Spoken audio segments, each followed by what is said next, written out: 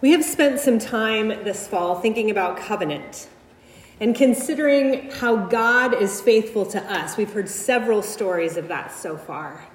This week, we're going to switch gears and consider how we are faithful in our covenant to God. So we've seen how God is faithful to us. Now we're going to think about what it looks like for us to be faithful to God. And even if you didn't grow up in church, our text for this morning is going to be familiar to you. It is the Ten Commandments in Exodus chapter 20. We're going to start in chapter 19, which is page 117 in the Bibles that are there in the pew racks in front of you. If you're using a different version than those, it's going to be on a different page. So it's the second book of the Bible. There's a table of contents at the front of the book if you need a little bit of help finding it. But if you start at the very beginning and just go right for a little bit, you'll get there pretty quick. The Ten Commandments are the guidelines for life given to the ancient Hebrews after they've been liberated from bondage in Egypt. These descendants of Abraham and Sarah are inheritors of the covenant with God. They are blessed to be a blessing, but currently find themselves wandering in the wilderness. For 400 years, they have been living outside of the land of their ancestors, trying to keep their traditions alive in a culture that was determined to squash them. There is no one in their entire community who knows what it feels like to be free. No one. But suddenly they are. No Pharaoh to fear, no masters to obey, just the God of their ancestors speaking through the prophet Moses and doing miracles, sometimes right at the last minute. The question for these people now is, who are they going to be? Who will God be to them in this new phase of life? What does living in God's covenant look like for them now? So will you listen now in the reading of Scripture for the word and the wisdom of God? Then Moses went up to God, who called from the mountain and said, "This is what you are to say to the descendants of Jacob, and what you are to tell the people of Israel. You yourselves have seen what I did to Egypt and how I carried you on eagle's wings and brought you to myself. Now, if you obey me fully and keep my covenant, then out of all nations you will be my treasured possession. Although the whole earth is mine, you will be for me a kingdom of priests and a holy nation. These are the words you are to speak to the Israelites." So Moses went back and summoned the elders of the people and set before them all the words that the Lord had commanded him to speak. The people all responded together, "We will do everything the Lord has said." And God spoke all these words. This is chapter 20. "I am the Lord your God, who brought you out of Egypt, out of the land of slavery." Remember, that is God's main identity all the way through the Old Testament. "You shall have no other gods before me. You shall not make yourself an image in the form of anything in heaven above, or on the earth beneath, or in the waters below. You shall not bow down to them or worship them, for I, the Lord your God, am a jealous God, accounting the sins of the parents to the children, to the third and fourth generation of those who hate me, but showing love to 1,000 generations of those who love me and keep my commandments." We'll talk more about that another time, but the thing I want to point out there is that God's love is like 250 times more powerful than God's discipline. "You shall not misuse the name of the Lord your God, for the Lord will not hold anyone guiltless who misuses God's name. Remember the Sabbath day by keeping it holy. 6 days you shall labor and do all your work, but the seventh day is a Sabbath to the Lord your God. On it you shall not do any work, neither you, nor your son or daughter, nor your male or female servant, nor your animals, nor any foreigner residing in your towns. For in 6 days the Lord made the heavens and the earth, the sea, and all that is in them, but rested on the seventh day. Therefore the Lord blessed the Sabbath day and made it holy. Honor your father and your mother, so that you may live long in the land your God is giving you. You shall not murder. You shall not commit adultery. You shall not steal. You shall not give false testimony against your neighbor. You shall not covet your neighbor's house. You shall not covet your neighbor's wife, or his male or female servant, his ox or donkey, or anything that belongs to your neighbor. From strength to strength, may we be strengthened. Thanks be to God. A covenant is a sacred commitment to relationship, initiated by God on behalf of the other, and it shapes our identity and our conduct. There are several covenants in the Old Testament, but the ones that everyone agrees are important are these 5. 1, after the flood, where God covenants with all of creation to never destroy creation again. 2, with Abraham and Sarah, that they are blessed to be a blessing and that the whole world will be blessed through them. And this morning, we read the 3rd one. At Sinai in the desert, God makes a covenant with the ancient Hebrew people. And this one seems to involve a lot more rules than any of the others have. As we have said several times already this fall, when there's a lot of rules, it can start to feel more like a contract than a covenant. We begin to ask, is this a transaction? Have we switched things up here?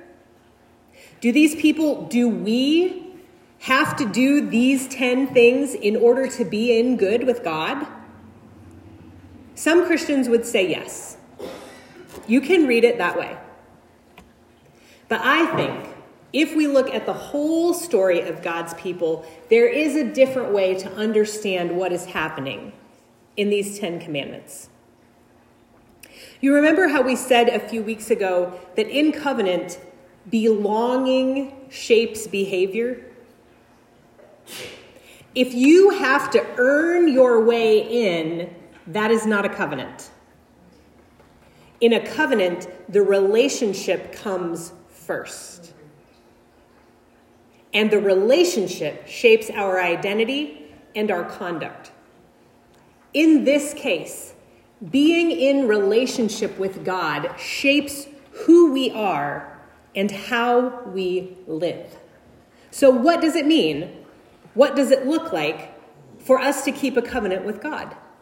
How are we to walk humbly with our God? Well, first we have to ask what kind of a relationship we have with God. And remember, covenant is all of us together. Obviously, we live it out personally, but this covenant is not individual. At the core of God's covenant with us is God's commitment to us. Before we have done anything, God calls us blessed and declares that we will be a blessing. If the idea of being blessed and being a blessing shapes who we are, then we can start thinking about what blessed blessing people act like in the world. And there is where I think we get to the 10 Commandments. These are not things that we have to do to be in good with God. These are things we choose to do because we already are in good with God. In this story, we have people who have lived for hundreds of years in bondage. They have not had any freedom. And if you read the whole story really closely, it seems to indicate that they don't even remember necessarily that they had a covenant with God. And now suddenly they're free.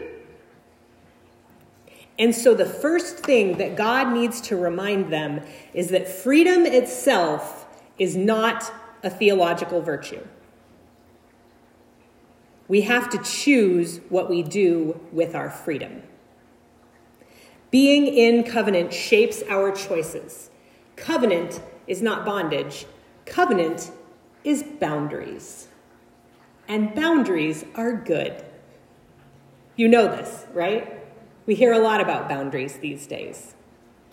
The boundaries we choose for ourselves keep the good in and the bad out. Boundaries are healthy. And as we all know, healthy relationships have boundaries. boundaries on what is appropriate within the relationship, and also boundaries on what is appropriate because of the relationship. Marriage is the obvious example here. Sam and I just had our 4th wedding anniversary on Thursday, and there are a lot of things that I don't do because I'm married. I chose that relationship, and so I chose those boundaries, and they are good. Here's the beautiful irony. Ultimately, boundaries give us more freedom. God is not limiting what the people can do here. God is helping them to understand the parameters in which they will experience the most freedom and the most safety. The purpose of the 10 Commandments are freedom and safety. Pastor Kara shared a paraphrase of the 10 Commandments with me this week. I want you to hear them. I know some of you have already seen them. But as I read these, I want you to think about how free and how safe you would feel if you lived in a community where everyone kept these boundaries. Ready? So remembering who you are and who you belong to, these are our boundaries. First, practice loyalty to the sacred. Second, remember every image of God is only just a glimpse. Third, do not use God's name to do harm. Fourth, Americans, do not allow productivity to dominate your life. Fifth, care for those who have cared for you. Can you feel the freedom and the safety in this if everyone did this? Sixth, do not be unnecessarily destructive. Seventh, be faithful to the commitments that you make. 8, do not take what doesn't belong to you. 9th, do not hinder justice from coming to fruition. 10th, do not use power over others to get what you want. Thanks be to God. What a world it would be if we all chose to live with freedom within those boundaries. Now, sometimes people make it sound like those who choose to live without limits are having more fun. Teens, you know what I'm talking about. Usually this is related to things like drugs and alcohol and sex and money. It is important to remember, especially as people of faith, that it is not our job to impose our boundaries on other people. Everyone gets to choose for themselves. But beloved people, life without boundaries is not more fun. Life without boundaries, whether they be physical, mental, emotional, or spiritual, it is not amusing, it is exhausting. It is dangerous for our bodies and our minds and our spirits. We choose boundaries so that, thank God, we know when to stop. God never forces us into a relationship. God woos us and invites us into something beautiful and redemptive, and we always get to choose whether we want to say yes.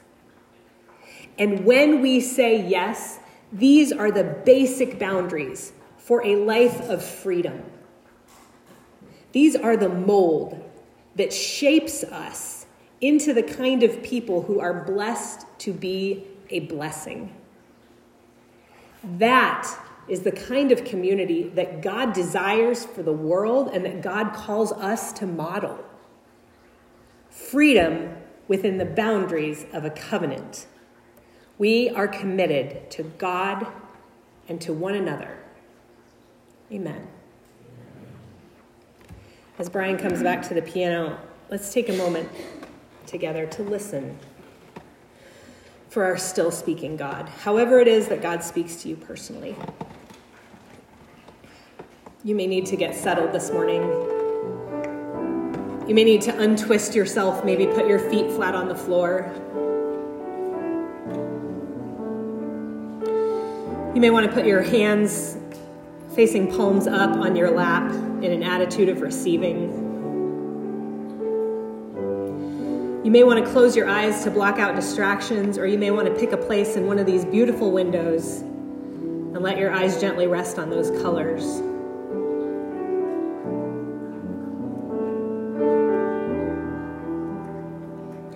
Let us take a deep breath together.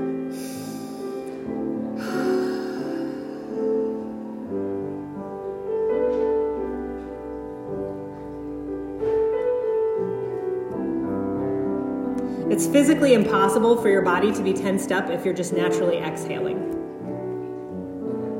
So take a breath. Breathe in God's Spirit. Release your anxiety.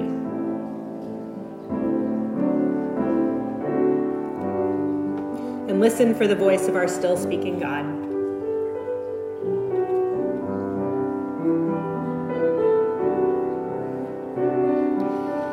Maybe you've been living without boundaries and God is speaking to you today about where you need to set some limits.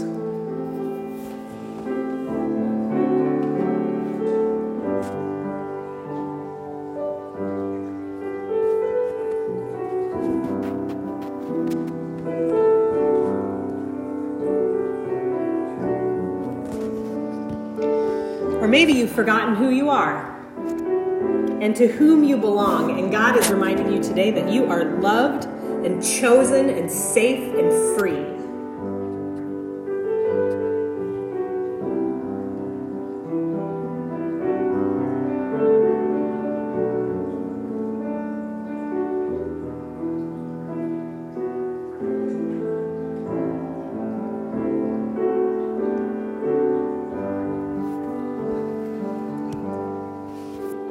Now I'll say a closing prayer. God of the covenant, we thank you that you are so faithful to us. Would you give us the wisdom to understand what it looks like to become ever more faithful to you?